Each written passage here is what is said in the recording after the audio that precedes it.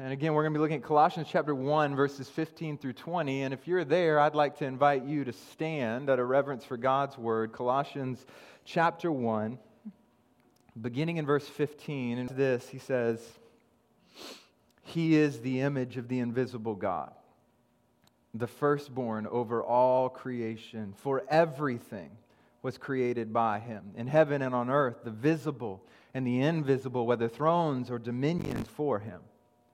He is before all things, and by Him all things hold together. He is also the head of the body, the church. He is the beginning, the firstborn from the dead, so that He might come to have preeminence in everything. For God was pleased to have all His fullness dwell in Him, and by making peace through His blood shed on the cross." And this morning, I want us to consider this idea: who's in charge? Who's in charge? Let's pray together. Heavenly Father, we do thank You for Your word. God, we thank You, as we will see this morning, that You are sovereign over all. You are sovereign over creation to preach Your word to Your people. In Jesus' name, amen. You may be seated.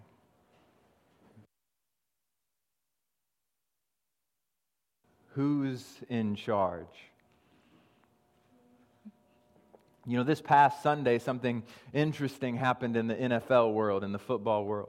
I know some of you aren't football fans. Carolina Panthers. And at the end of the game, something very interesting happened. The Bucs, the Tampa Bay Buccaneers, they were beating the Panthers 31-17. So that's a 2-touchdown lead with 6 minutes left to go in the game. And so it shouldn't have been surprising that with 6 minutes left in the game, they had the ball. They were up by 2 touchdowns. The coach would pull out. The coach is thinking about the playoffs.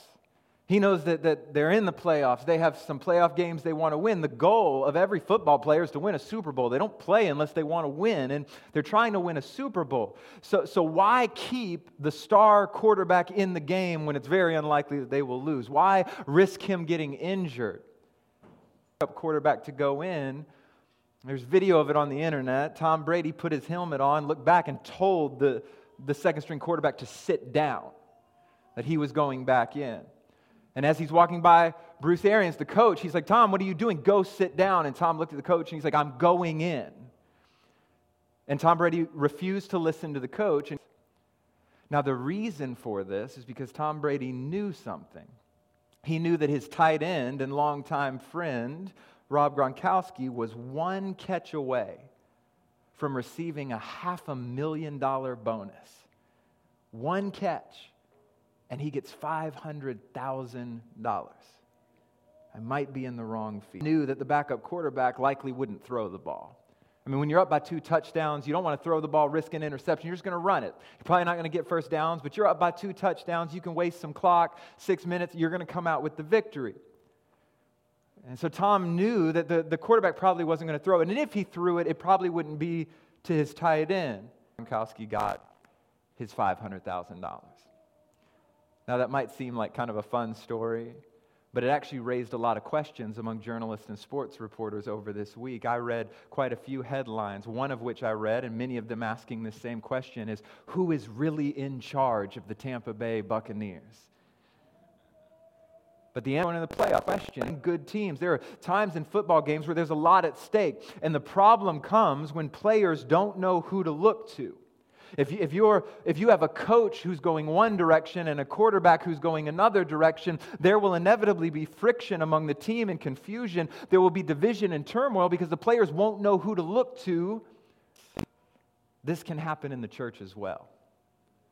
When there are questions about who's in charge of the church, who is the church for, what is this all about, where is the church going, what's its purpose, when we are unsure how to answer these questions, confusion and division is sure to follow.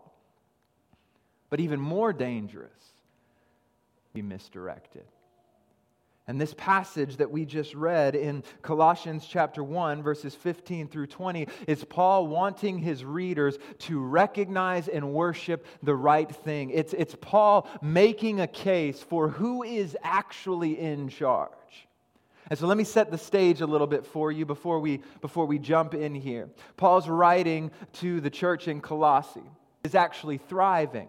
Listen to what Paul says about the church beginning in verse 4. He says, "For we have heard of your faith in Christ Jesus and the love you have for all the saints because of the hope reserved for you in heaven." You have already heard about this hope in the word of truth, the gospel that has come to you. It is bearing fruit and growing all over the world, just as it is among you since. So this is the church Paul is writing to, a church he says, man, we hear about you, we look at you, we see your faith, we see the gospel going forth and spreading not only in the world, but it's doing things in your church. That's a testimony that any church wants, right? That the gospel is being proclaimed and things are changing. But there's a problem brewing in the church of Colossae. It's a problem that kind of give you Gnosticism in a nutshell.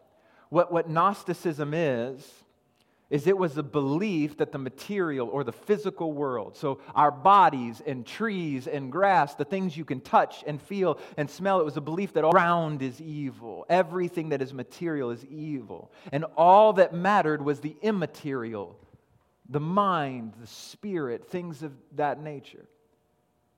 But they also believed that God would not touch the physical world because of how wicked it was. And so what he did is he used intermediaries to create the world, because God could not touch something as wicked as the physical world. And to embrace Christian ideas, but they struggled with one major component of Christianity. Can you guess what it is? The Word became flesh.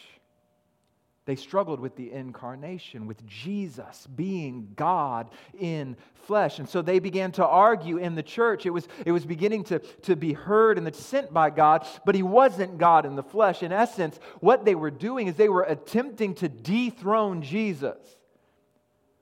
And so it raises a question. It raised a question for the church in Colossae. Colossae, if Jesus is not God, if he is not who he said he was, then who's in charge of this thing? And so they were calling.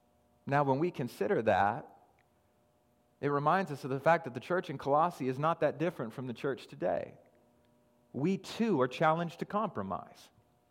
We too are tempted to place things in the place of Jesus and worship lesser things, even in the church. You see it in both conservative and liberal churches where social issues have replaced Jesus in the church.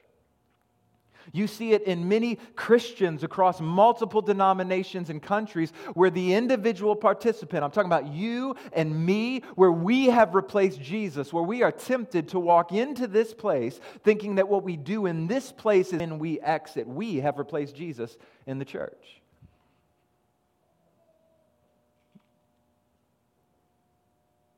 But what Paul presents in our text, in beautiful poetic language, is the truth that this is about, but even more, not only is it about him, it exists in him, through him, and for him. And so Paul's writing here in Colossians 1, verses 1 through 15. It's very interesting. It was a great joy to study this passage of Scripture because I learned things about it that I never knew. Don't you love that? How you can be studying and know so well. But Paul's writing here is very interesting because in the middle of this letter to Colossians, those verses that we just read, it's Paul breaking out into a hymn. I don't know how your Bible has it written. I know the CSB, I think, keeps it in paragraph form. But if you have, the ESV keeps it in paragraph form. But if you have a CSB, what I was reading from, in the Psalms, they want us to know that this isn't just narrative. This isn't just paragraph. That Paul, in the middle of this letter, breaks out into hymn. He breaks out into poetry. He starts worshiping God. And it has a poetic structure to it, which this was mind-boggling to me. And I'm not going to go too much into it. If you want to see it, I've got it all mapped out on a sheet of paper. I love this stuff. But it has a on this morning, and it truly is a beautiful hymn. But it's quite simple in nature. Paul is trying to communicate one thing and one thing alone. Jesus is supreme. Jesus is in charge. And Paul's going to focus on two specific areas to make this case. Here's the first. Paul is going to argue that Jesus is supreme in creation. He begins in verse 15, and this is what he writes. He says, "He is the image of the invisible God." He is the image of the invisible God. That's amazing. I think we can read stuff like that and it's become so common to us. That is amazing. And with this statement, Paul goes right to the heart of what many in Colossae were being tempted to believe. Because what was the heresy? That Jesus isn't God. So Paul just starts out and he goes for the throat. He is the image of the invisible God. He declares unequivocally that Jesus is the image of God. Now we have to unpack what that means. And the author of Hebrews, in Hebrews chapter 1, verse 3, helps us to do that. He writes that the Son, why? Because Jesus is God. John says it like this in John 1:18. You might remember it from our Christmas series. No one has ever seen God, the one and only Son who is himself God and is at the Father's side, but he was trying to communicate to us. Let's go back to Hebrews 1 for just a minute and let me read what comes before verse 3. The author of Hebrews says, long ago, at many times and in many ways, God spoke. That's very important. God spoke to us by his Son, whom he appointed the heir of all things through him, or through whom also he created the world. He is the radiance of the glory of God and the exact imprint of his nature. You see, here's the thing, church. Since the beginning of time, God has spoken. Since the beginning of time, God has spoken, but did not see God. Elijah heard the whisper of God in a cave, but he did not see God. Isaiah had a vision of a throne room where he caught a glimpse of the glorious robe of God and he was undone, but he did not see God. But now, Christ has come. And not only have we heard the voice of God, but we have seen his glory in Jesus Christ. What was now untouchable, you can feel. What was now But notice what Paul says next. Not only is this Jesus the image of the invisible God, but he says that he is the image of the invisible God, the firstborn over all creation. Now we have to be careful to understand what Paul is and is not saying here. That's not what he's saying. In fact, the very next verses will refute the idea of Jesus being created. We also know this from John 1:1. In the beginning was the Word. And the Word was with God, and the Word was God. And so when Paul says firstborn, he's not talking in chronological terms. Epitome of what creation should have been.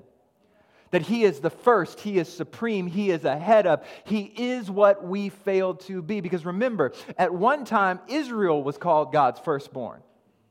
Exodus 4:22, and you will say to Pharaoh, this is what the Lord says, Israel is my firstborn son.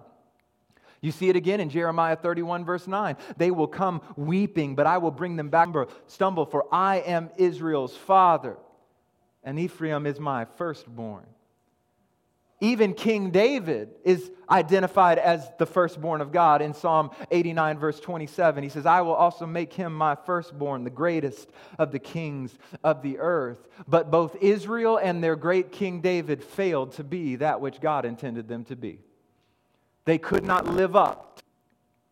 When Israel failed in the wilderness, Jesus overcame in the wilderness. When Israel failed to fulfill the law of God, Jesus fulfilled the law of God. When what David failed to accomplish, not in uniting the kingdoms together, but in uniting the hearts of the people to the perfect image of God.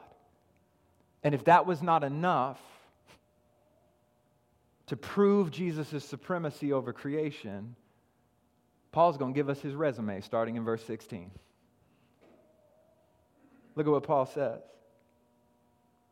For everything was created in him.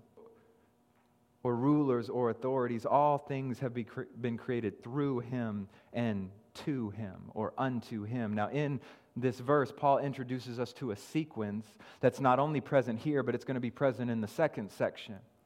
The sequence in him, through him, and to him. Now this sequence would lay out in him, through him, and to him. So I've updated the translation a little with some accurate Greek. But there are three parts to this sequence, and they're all telling us something about the resume of Jesus. First, in him.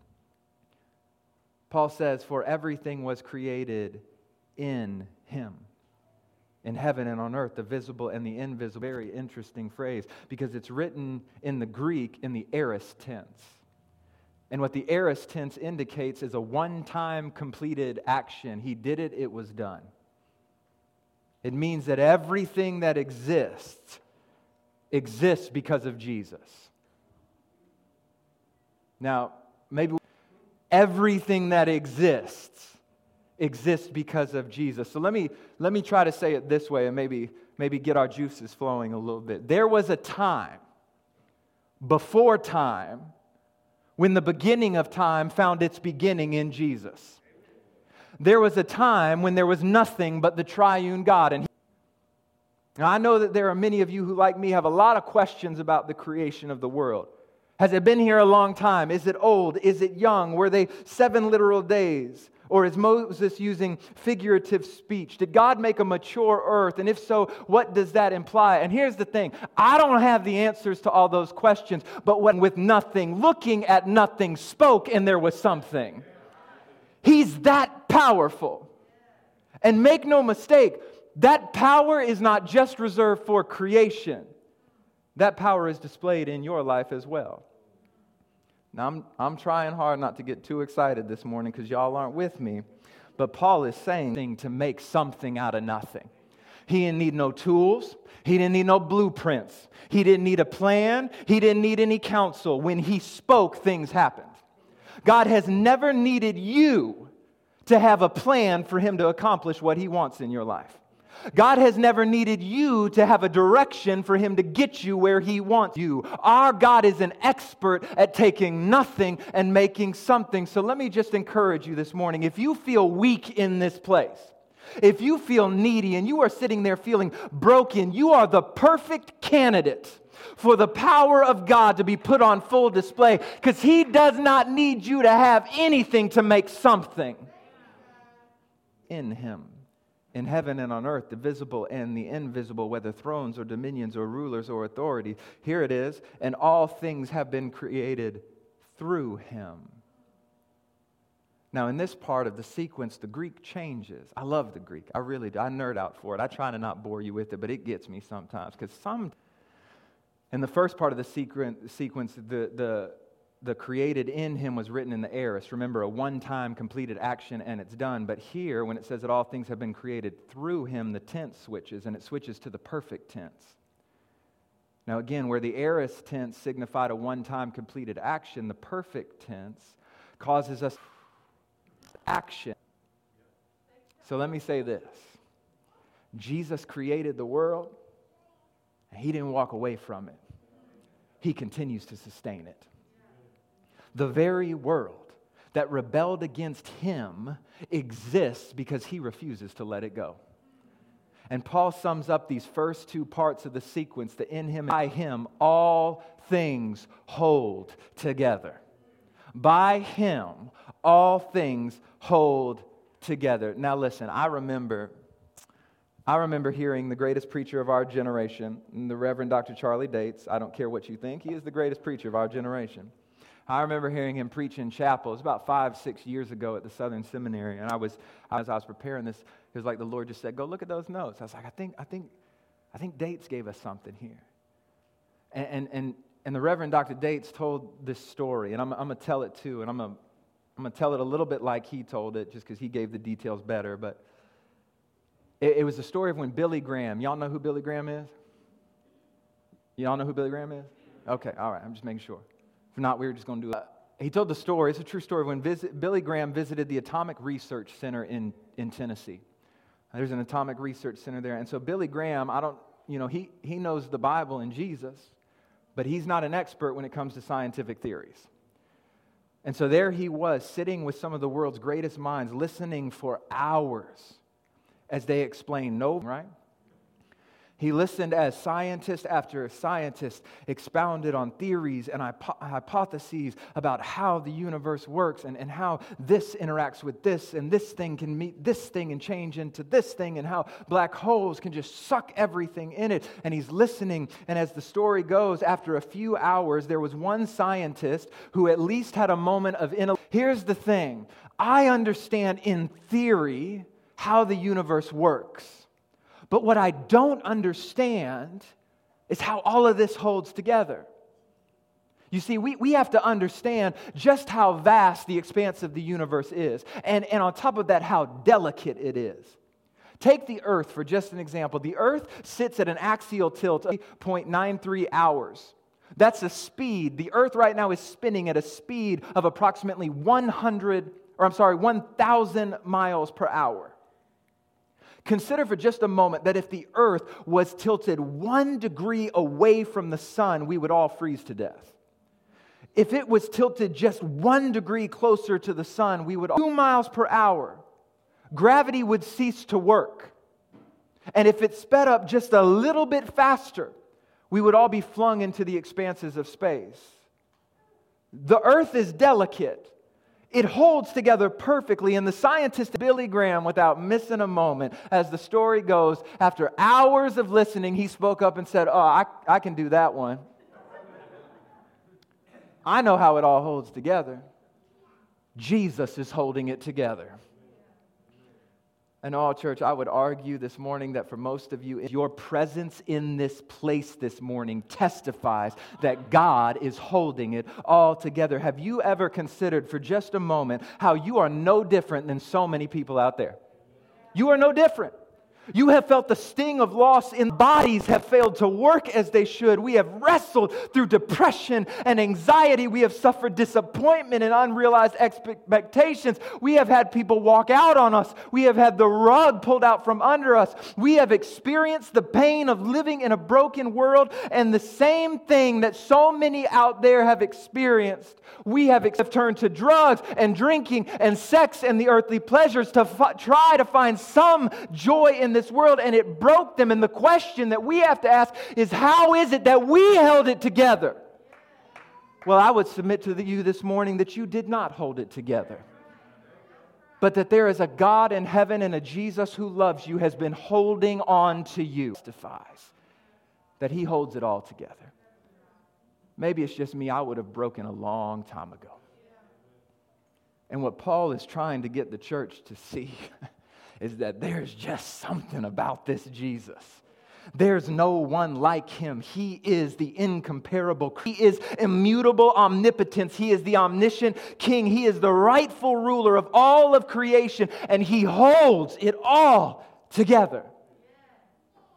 But before we can move on, we have to look at the last part of the sequence here in this first section.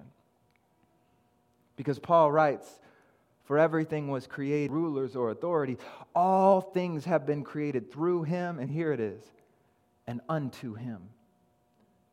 It's for Him. Paul says that Jesus made everything. He upholds everything. And it is all for Him. It is for His, but as we know, it didn't work out that way because things broke in this world. That's what the garden tells us, doesn't it? That God created Adam and Eve to have this libertarian freedom in the garden. They had the ability to choose what was right and to choose what was wrong. And we don't know how long they walked with God, but they walked with God. But what once wasn't appealing started to become appealing to them. We've been there. That sin we never thought we would go to. It was gross to us, disgusting, and yet here we are in the midst of it. And when Adam and Eve sinned as our federal heads, the world broke. And Adam and Eve sinned in fellowship glory. We cannot give Him the honor that He is rightly due. Now, don't forget this. So after the world broke, Jesus had two options: destroy it or make it new. I praise God that He chose the latter. See, here's the second section, the second idea that Paul wants us to see. Not only is Jesus supreme in creation, a new creation. Look at verses 18 through 20. It says, "He is the head of the body, the church. He is the beginning, the firstborn from the dead, so that He might come to have preeminence in everything. For God was pleased to have all His fullness dwell in Him, and through Him to reconcile everything to Him on the cross." So a shift has taken place in Paul's hymn of praise. We know a shift has taken place at the beginning of verse 18. And again, if you were looking at the sections of the poem, you'd see it pretty clear visually. But Paul, a shift the church. So Paul has now moved. He was at first looking at creation, but now he's looking at the new creation. He's looking at the church. You could say he's moved from Genesis to the new Genesis. Paul wants to make it clear, here it is, that Christ is not only the head. Got our answer right there to who's in charge. Christ is supreme when it comes to the church. Just as Paul was building his case for Jesus being supreme in creation, because Paul didn't want to just say it. I like that about Paul. It's not that Paul just wants to drop the truth and say, believe it. He's going to explain it to you. And so as he built the case for Jesus being church, and he follows kind of what he did there in verse 15, it mirrors it a little bit. So in verse 18, it says, He is the beginning, the firstborn from the dead, so that He might come to have preeminence in everything. So in verse 15, He was the image. In verse 18, He is the beginning. In verse 15, He is the first. Paul is building his case that when it comes to the church, oh, make no mistake, I'm not in charge. You're not in charge. The best of pastors, they're not in charge. Jesus is the head of the church. When it comes to the church, the beginning of the church, because He is the firstborn of the dead. And we've got to understand that beginning, kind of like we understand it with creation. He's not saying chronologically He's the beginning.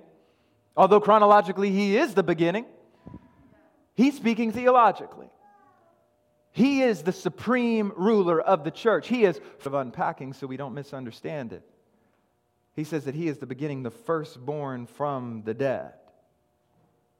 Now you may be thinking, well, hold on. Jesus was not the first person to raise from the dead. He was not. What about when Elijah raised the widow's son in 1 Kings 17 from death? What about when Jesus raised the widow's son in Luke 7? Or Jairus' daughter, what our little kids are studying about this week, when Jesus raised Jairus' daughter from the dead in Luke 8? Or what about Lazarus in John 11? Plenty of people have raised from the dead prior to Jesus. How is it that He is the firstborn from the dead? Well, here it is. The son Elijah raised from the dead died again. The son Elisha raised from the dead died again. The son and daughter that Jesus raised would die again. Lazarus, the one for whom Jesus wept, he would die again, but early on that Sunday morning. After they put nails in His hands and His feet. He rose from that grave early on Sunday morning. He rose unlike anyone else because He would never die again. He rose with victory in His hand. And at this moment, Jesus is very much alive, sitting at the right hand of the Father. And why did He do it? So that He might come to have preeminence in everything. He is supreme in creation, and He is supreme in the new creation. Now, I think the hymn could have stopped there. But Paul wants to add a bridge on.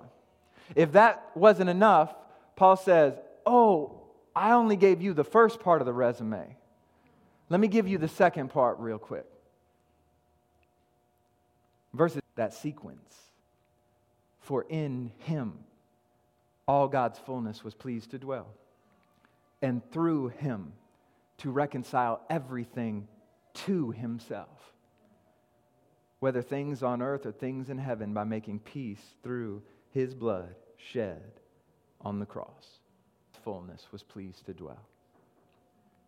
This is a reminder that the ruler of our church is not just some mere mortal man.